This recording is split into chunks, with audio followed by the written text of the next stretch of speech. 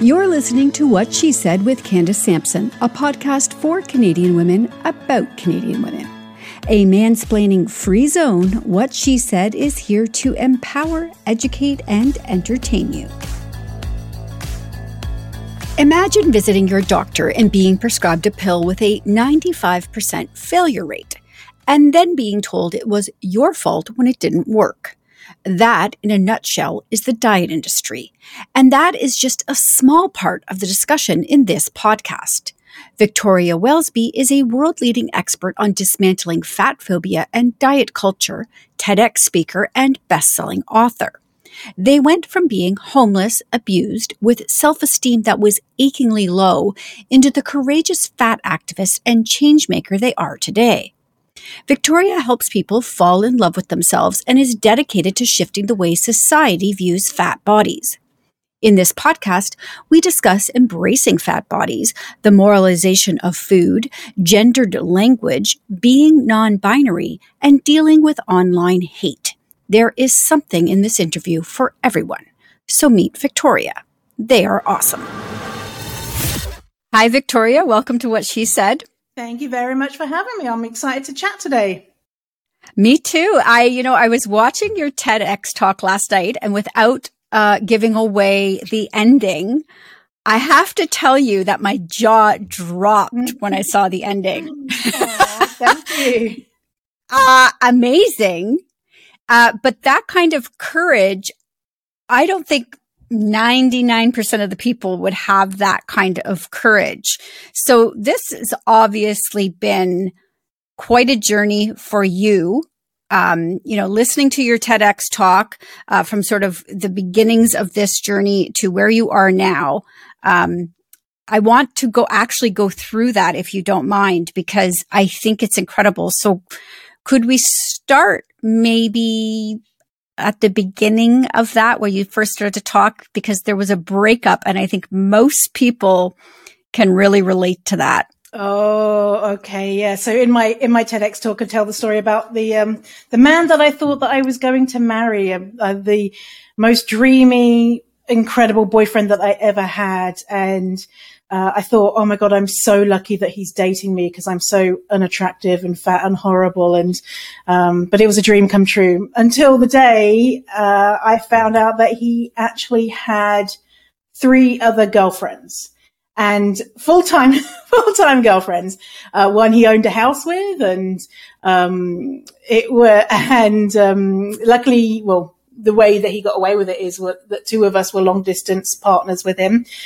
And I really was obviously devastated, just heartbroken.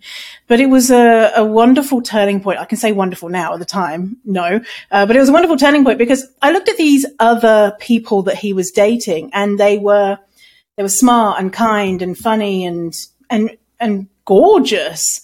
And I thought, oh, well, I presumed he was dating me because he's a kind guy, because he's nice. But the reality was that he was dating me because he too thought that I was beautiful and funny and all these wonderful things that I could see in the other people he was dating. And at that point, I realized that there was something wrong with the way that I viewed myself, not something wrong with myself. So that wasn't an inherent problem. And putting it all down to the size of my body, that wasn't the problem.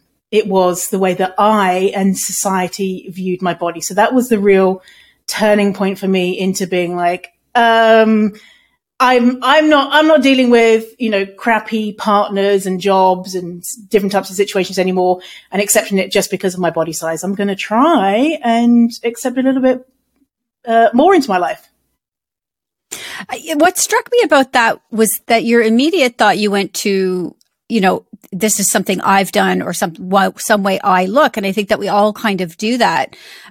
Instead of, obviously this guy was a jerk. I mean, he was dating 3 people. This was really on him. It had nothing to do with you. You're lovely and gorgeous, like you said. And so, but our immediate sort of reaction is to say, oh, it's me, right? And have all this self-doubt and be wrapped up of that instead of actually saying, no, it's actually you. So to get to that point where you sort of had this radical self-acceptance, was that therapy? Was that just like a great moment where you had this aha moment and sort of saw everything with clarity? How did you get to that place where you realized, I'm awesome? Yeah. So it was kind of one of those cliche aha moments. Reading, we all got together, me and the other girlfriends got together, and we compared notes. We literally compared letters that he wrote us, and we were like, oh my God, this needs to be a movie. You have a script for this, right? Scandalous. Oh my gosh. He even, would write the same letter to all of us. And this is, day before like, email. I mean, I'm laughing, but I'm in shock that he was doing this. That's bold. Yeah, he would write the same letter and just change the name on the top, and then be like, "Oh, remember that time that you said that funny thing?" And sometimes you'd be like, "Huh? I don't remember that." And because he'd get mixed up between me and someone else, and and so seeing or like comparing all of these things, and he'd even take out one girlfriend to buy presents for me and say, "Oh, my sister helped me pick out this thing for you." And it really was this guy is a scumbag, and any doubts that I have about my worth needs to be put in the bin. But I can logically believe that I'm a worthy person and that I have got lots to offer anyone, a partner or any type of relationship I have in the world. I can't believe it in my bones. And so it took years of therapy so that I could feel it in my bones that it was okay to be who I am. So I want to talk about that a little bit, that feeling it in your bones, because we all hear it from coaches on everything from, our weight to our self-worth, that it's easier said than done, it feels like. So there does need to be this massive shift, and getting there is really difficult for people. So what prompted you to start helping others find their way? Because thinking if you live in a bigger body, I use the word fat because fat is a neutral descriptor of body sizes. If you live in a bigger body, we are, and anyone who owns a body is bombarded with messages, just relentless, hundreds of messages every day, thousands every week that you need to look a certain way. Being fat is absolutely the worst thing that you can be. Being fat equals being unhealthy and unattractive and unlovable and unworthy. And I had never heard an alternative message. I had never heard the message that, hey, it's okay to be fat. It doesn't mean that you're like some lazy, greedy loser, which is what I thought. I'm a lazy, greedy loser, even though the evidence didn't support that. And so when I discovered the idea that it's okay to be fat, I was like, oh my God, I need to tell everyone. And I just wanted to spread the word of being like, hey, did you know? Does anyone ever told you that it's okay? It's okay. Your body is okay. And so it's just been this mission of mine to spread the word so that people just get that, even just that basic message that we've been lied to about what we need to be a worthy human being. I think that's the beginning of revolutions for lots of different people. Let's break that down a bit then. What are sort of some of the myths that we as a society feed people who are heavier, who, as you would say, would be fat? Mm-hmm. Yeah. So there's so many myths, and thank baby Jesus, society is changing. We're understanding weight science a lot better. You can't look at someone's body size and understand their health status. You can't look at a fat person and say, okay, I know they're fat, therefore they definitely have diabetes and heart issues, and they're going to die at the age of this, and they're this and that, and this is what they eat. We can't know someone's health status from their body size. Health is a really, really complex issue, and actually, individual behaviors only make up around 35% of what makes up someone's individual health status. The reasons why people are fat are literally in the hundreds. We hear a lot of things like calories in, calories out. It's simple. Just eat less, exercise more, and you'll be thin. And that's not the reality. diets fail for over 95% of people. And when I heard that stat, I was like, well, yeah, because they're not doing the diet right. That is when people are doing the diet right and following it religiously, because our bodies rebel. Human bodies just come in a variety of different sizes. That's just the fact. They always have. There's been fat people, there's been straight sized people, there's been short people, there's been black people, there's been brown people, there's been all different types of people forever. And now is no different.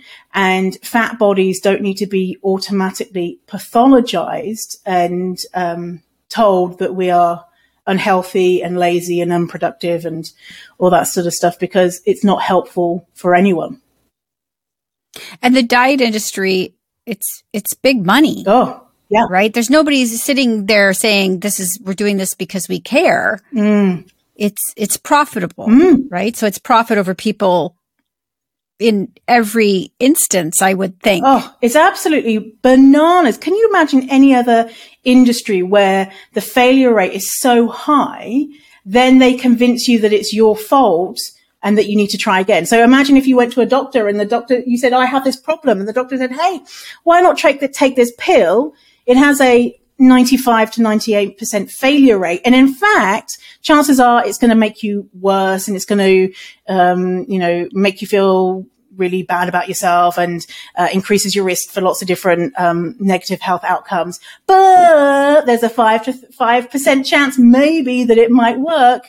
And then you go back to the doctor and say, oh, it didn't work. And the doctor says, well, did you really try hard enough to take that pill? Did you swallow it fully? He's like, listen, I've taken the pill. It doesn't work. And it's making me feel terrible. We would logically be like, listen, give me something better. And diet companies just turn around and blame individuals when their product is faulty, which is really annoying. Yeah, I think you have it listed on your website. It's $66 billion a year for the diet industry. Yeah, and I think the most recent stats came out is that it's 74 billion now. Which is... Yeah, and I think if anything with that kind of money, you do have to start to question motivation on that. And it's interesting because I was hearing a lot of things about a diet called Noom. I'm sure you're probably familiar with it. Oh, my God. And I'd heard, it's great for a long time. And then the truth starts to seep out about what it is. And as it turns out, it's just massive calorie restriction. Yeah. Yeah. And the thing is with diets, because people are waking up and starting to say, dieting's not great. Diet companies have to get really smart and get really, in tune with their marketing, and because we're smart consumers, right? And so what a great way to market something as, we're going to help you with your mind, because that's what they talk about. They talk about how we're going to look at the reasons why you eat, and we're going to look at the psychology behind the way that your weight. And yeah, the reality is you log into the app and it asks you, how fast do you want to lose weight? A turtle or a hare? And then you pick hare, and then it says, oh, hey, eat 1,200 to 1,500 calories a day. And that's it. Like that's the Noom diet, but they've packaged it. Yeah. So it's sort of like they're trying to trick you into thinking they're this new way of doing things. And it's the same old, right? Calorie restriction. Same old. And it's probably even more disappointing, because people get excited thinking, I'm going to fix my obsession with food. I'm going to fix my brain. But what they're fed is a bait and switch, is just another diet, and probably learning to be even more disordered around food. And so it's doing the absolute opposite than what they're looking for. When you talk to people then, when you coach people and speak about this, what do you recommend for people who are maybe struggling with eating and, disordered eating, years of dieting? How do you get them to see, that they're not wrong? That they can continue with their life and still enjoy food? Like, how do you start that conversation, and where do you guide them? Yeah. So this is a really interesting and important question. And a lot of people, feel like they are addicted to food, especially if they've been dieting for a long time. And so they feel like there is this pathology around them, that there is something deeply wrong with their brain, that they can't help themselves. They can't stop thinking about food. It's the first thing they think of when they wake up in the morning. And, you know, they'll say things like, don't leave the cookies around me because I'll eat them all. Or, you know, oh, only a tiny little slice of cake because, you know, I can't help myself. And this is really, really normal. So if anyone listening is like, yep, that's me, it's really, really normal because we live in diet culture. I say it's normal. It's not a normal way of eating. That's not eating with freedom. And the reason why we feel like this is because we have restricted for so many years.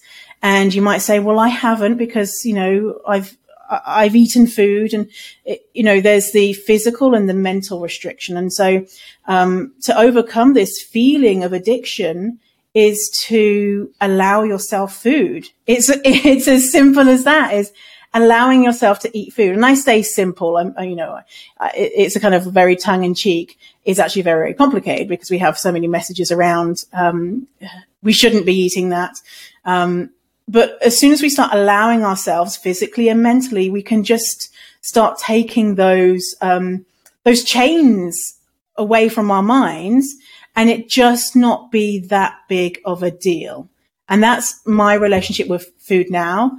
You know, the foods that people think, oh, they're so bad, or they're so unhealthy, or this food is so good and it's a superfood. And I just view all foods as neutral and fun, and some are yummy and some make me feel good inside, and it's just not that big a deal. I just don't have to think about it. And that can be the reality when you allow yourself any food.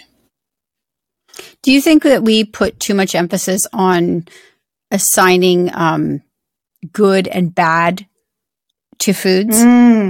We moralize food left, right, and center. It's wonderful to think that we can eat a certain food and it will, you know, make us healthy, and we'll never get sick again if we only eat salads for the rest of our lives. It's not the reality. It's nice to think that we can have some control, but it's not the reality. We moralize food so much, and it is deeply problematic and harmful, and it just leads to people being stressed around food, because really food doesn't have a moral value. It's just food. And the moment that we take away the moralization of food, we can just make it all neutral, and we can listen to our bodies when they say, oh, I fancy a salad today, or I fancy something else today, and it just not be that big of a deal. Yeah. So, the less good and bad food, binary thinking, the more that we can remove that, the better. I think we do complicate food a lot on everything from what the government tells us, even with the food pyramid. I mean, if I'm just thinking about a normal day for me, I would never get enough fruits and vegetables to hit my daily target. It just wouldn't happen, you know? And so even starting with that, you know, it is hard, and we do have a complicated relationship with it. And especially I think assigning that good, bad thing when it comes to people who struggle financially, that adds a whole new layer into it. So they feel bad that they maybe haven't made the healthiest choice, but their options are limited because their budget is limited as well, right? Not everybody can afford to go out to, you know, the local salad bar every day. Yeah, exactly. And as well, it's tied in with all different marginalized identities. Those, a lot of times, people who are poorer, like you mentioned, don't have access to those things. And we think about the people who do have access to things that we're told are more healthy, for example, organic food, to detoxes and meal plans and all that type of stuff. It's people who have money. And who is it mostly in our society who have the money and power? It's white people. And so we have to look at these trends and say, is anything else going on here? Is racism maybe at play here? Is this a part of me feeling better because I have more money to spend on this stuff, and so I'm able to do it? I think that maybe there's a little bit of moralization. I feel like I'm a better person, maybe because I'm eating these things, or maybe not, but being critical of these food trends, saying, where are they coming from? Who are they helping and who are they hurting? When you look out on the landscape right now, do you think that things are getting better in regards to how people are discussing this, or worse? Oh, it's 100% getting better. But with all progress, it's kind of like a push forward and then two steps forward, one step back, 2 steps forward, 1 step back. For example, the Australian government have come out and said that the diet's not working is grade A evidence. The Australian government has said it's grade A evidence, which is the very best high quality evidence. Grade A evidence, for example, is, does smoking cause cancer? The answer, yes, that's grade A evidence. Diets don't work to make people thin. That's grade A evidence. The UK government recently came out with talking about health at every size, intuitive eating, and saying how the way that we talk about fat bodies is not helpful. That's a UK Parliament. I go in and train people on, train companies on weight stigma. That's more and more in demand because people are realizing, oh, actually, the way that we view fat bodies is not so great. And so, yes, it's absolutely getting better, but diet culture and fat phobia are so smart example of Noom using different techniques and tactics to repackage diets and weight stigma and weight bias in a pretty way. So we just have to be very cognizant that diets aren't going to go away tomorrow. We have to be smart about the way that we view these new trends around eating. Diets obviously then do not work. That's clear. As we've discussed, what does work?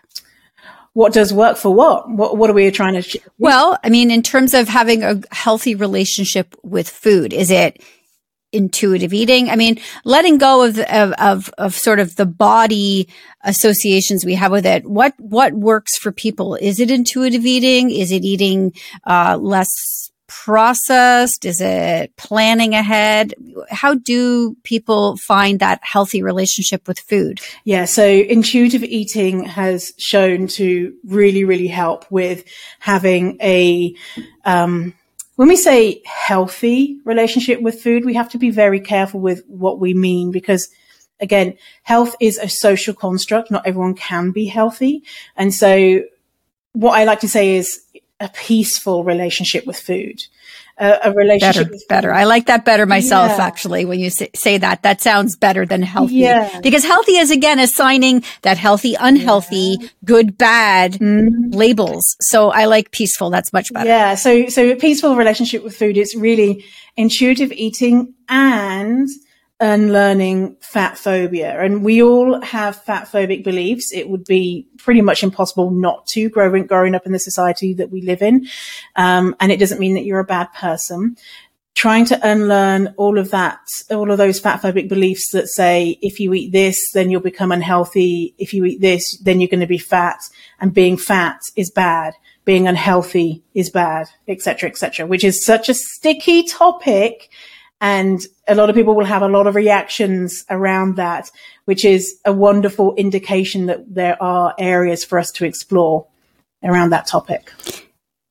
So when you did your TEDx in 2018, I was reading the description and it said, you are now they. Mm-hmm. And so you have not only overcome one mindset shift, you've also now have another in that you're non-binary. How did that journey happen for you? Do you think it was woven together or sort of a separate journey for you? It's absolutely woven together. It's so tied together because I have a fat body. I've always had a fat body. There was no way, shape or form that I could not 100% adhere to being feminine, being a woman, embracing that 1000%. I could not, in my mind, be a woman and not be hyper feminine and have long flowing curly locks and high heels and skirts and dresses and makeup and all that sort of stuff. And not saying that those things are inherently feminine, but that's what society says is feminine. And, I could not be seen as anything but feminine because I had to compensate for having a fat body. I could be fat maybe as long as I was hyper feminine, because cis men would then be like, this is what my brain was saying. Cis men would say, oh, well, she's trying, she's not one of these frumpy fat people. She's trying to look beautiful. And my brain, I did not realize that was what my brain was saying. And it was only until I started to unlearn fat phobia, I started to question, like, am I wearing makeup because I want to? Sometimes, yes. Sometimes I love wearing makeup. What about high heels? Actually, I hate high heels. What about being seen as a woman? Am I a woman? Most people will answer that question and say, yeah, that feels good to me. That feels like who I am. When I asked that question to myself, I was like, ooh, actually, that doesn't feel good. It makes me feel really uncomfortable that people perceive me as a woman. And why am I making this charade so that people perceive me as a woman? And it was because I wanted to be seen as desirable and lovable and be accepted and all that type of stuff, which is, to do with everything that we've been talking about here. And so it's been a long journey. It's been a few years of me questioning this of, am I just mad at the gender binary? Am I just, mad that people would call me ma'am or say Mrs. or whatever? When I was in the UK, in Ireland recently, and I got letters addressed to, Mr. and Mrs. Welsby. I don't have a partner. And it would just be so annoying that they would be addressing it to this imaginary husband that I didn't have, even though I made no indication that I had a husband. And anyway, so I was like, is it just that I'm mad about that? But after a couple of years of exploring and therapy, I realized that actually, no, I don't identify with being a woman. I don't identify with being a man. I identify with being something else, something that you can't put words to. And for me, the closest words are non-binary and my pronouns being they, them. And that's been super affirming and also difficult still. The desire to want to be seen as, some sexy girl, but that's just not me. And yeah, it's been a journey for sure. And what was that experience like then when you announced to family and friends that you were moving from she to they? Did you get pushback? I hate to even ask this, but I mean, I've seen it happen so many times. Did you lose anybody in your life that was important to you? Yeah, so it was a mixed bag. It was probably 90% positive and people saying, oh my God, this is so amazing. And there have been maybe 10% of people saying, I don't get this. I'm too old to learn something new. This is too complicated. Oh, what is all this type of thing? And I haven't lost anyone in my life luckily, because of all the years of therapy, I had lost people in my life previously because they weren't on board with, not discriminate against fat people. And so luckily most people in my life are really forward thinking anyway.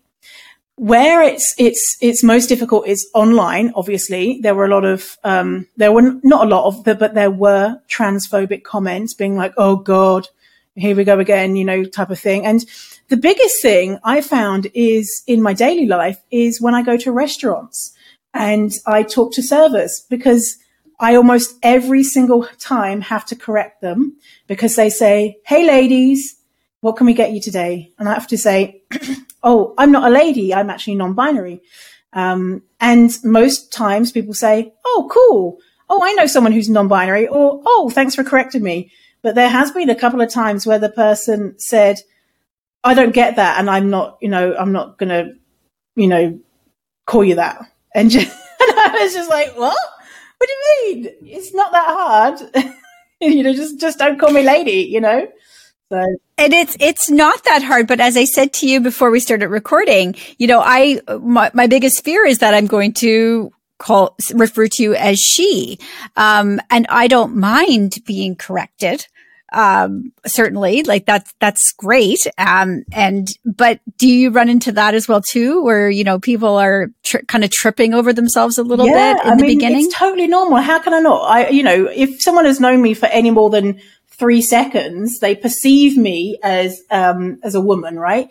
And so it's so hard because, gendered language is so embedded in the way we think and the way we talk, the way we write. It's just everywhere. It's so hard. And so I just think it's not that big a deal. If someone misgenders me, they'll say, oh, Victoria, she, and then hopefully they'll just say, oh, sorry, they.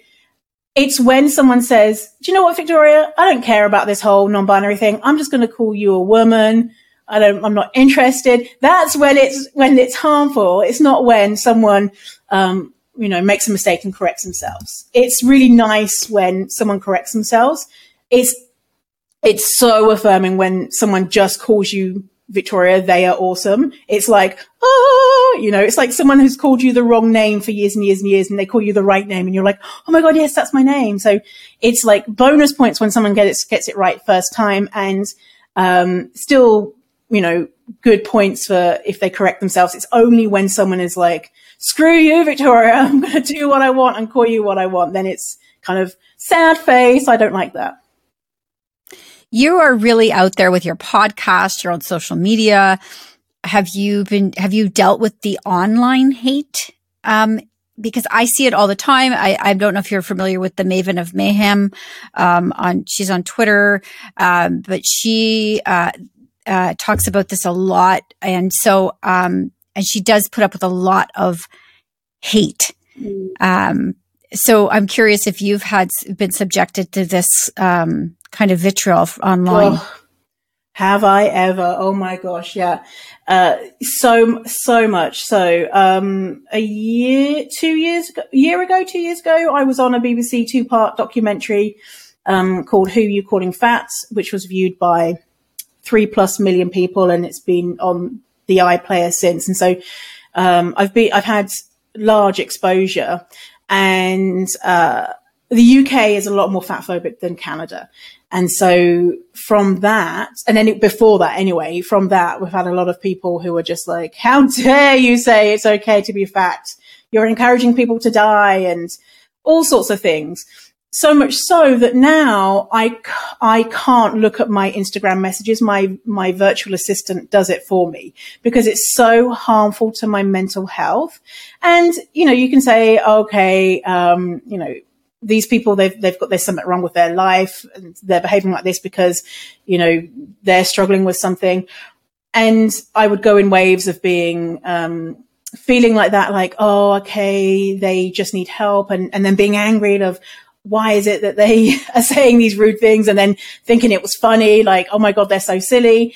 But the overall toll of having, even if it's just one message a day saying you should die because you're fat, it's too much. It's too much for me to handle. And I think that I'm pretty resilient.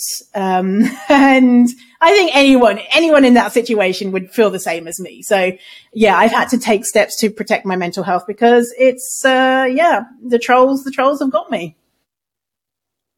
Well, I don't know anybody though. I mean, we often say, oh, I have a thick skin, or I don't understand that. These things are so harmful and so hurtful. And then there's also the threats to personal safety, and whether, this person's just blowing smoke or not, you can't help but have that at the back of your head all the time that maybe they're not, right? Yeah. It's very concerning, I think, for anybody. When you look out in the landscape though right now too, who do you look to for inspiration? Who's inspiring you? Who's inspiring me right now is, I'm currently taking a course on, whiteness at work. And I am feeling really, really inspired by the instructors who run that course. And the leader is someone called Desiree. Hang on, let me find their name. The leader is someone called Desiree Adaway. So Desiree Adaway is a fabulous fat Black woman, and they are really inspiring me. Someone else that does a lot of work in the fat space is Your Fat Friend, who has a fabulous podcast that lots of people love. And so there are a couple of people who are inspiring me at the moment. Okay, if somebody's listening, then how would they, and they want to work with you and they want to feel fabulous in their skin, what does that journey, how does that start with you? Is it, is it a course? Is it individual coaching? How do you work with people? Yeah, so there's 3 different ways to work with me. First is I have a course called Fierce Fatty Academy. Second, I have one-on-one coaching. And so if someone wants a more VIP experience, and you can do that with me. And third is having me come in and talking to your company about fatness, anti-fat bias at work. So they're the 3 ways. And you can connect with me by going to my website, which is fiercefatty.com. All right. Amazing. This has been Victoria Welsby, and they are amazing. Thank you. Thank you so much, Victoria. It's been a pleasure. What happens when we play outside? We become healthier, both mentally and physically. We become more creative and more focused. We connect with nature, each other, and ourselves. Let's Take This Outside, a new podcast hosted by me, Marianne Iveson, an aspiring outdoor athlete and nature lover. I speak to athletes, outdoor professionals, and scientists about their connection to nature, how it affects their performance, and everyday life. Let's Take This Outside, available on Apple Podcasts, Spotify, and Google Podcasts, and at letstakethisoutside.ca. Come on a journey like no other, where you will discover many roads that will lead you to a happier, healthier, and more stress-free life. And the beauty is, you don't need any vacation time for this adventure. The journey will come to you. Join Avery Rich on your very own journey into yoga. Along the way, she will demystify yoga poses and guide you into a yoga posture or short sequence, all in less than 15 minutes. You have nothing to lose but stress. The Journey into Yoga podcast. It's not for people who like yoga, it's for people who don't like yoga.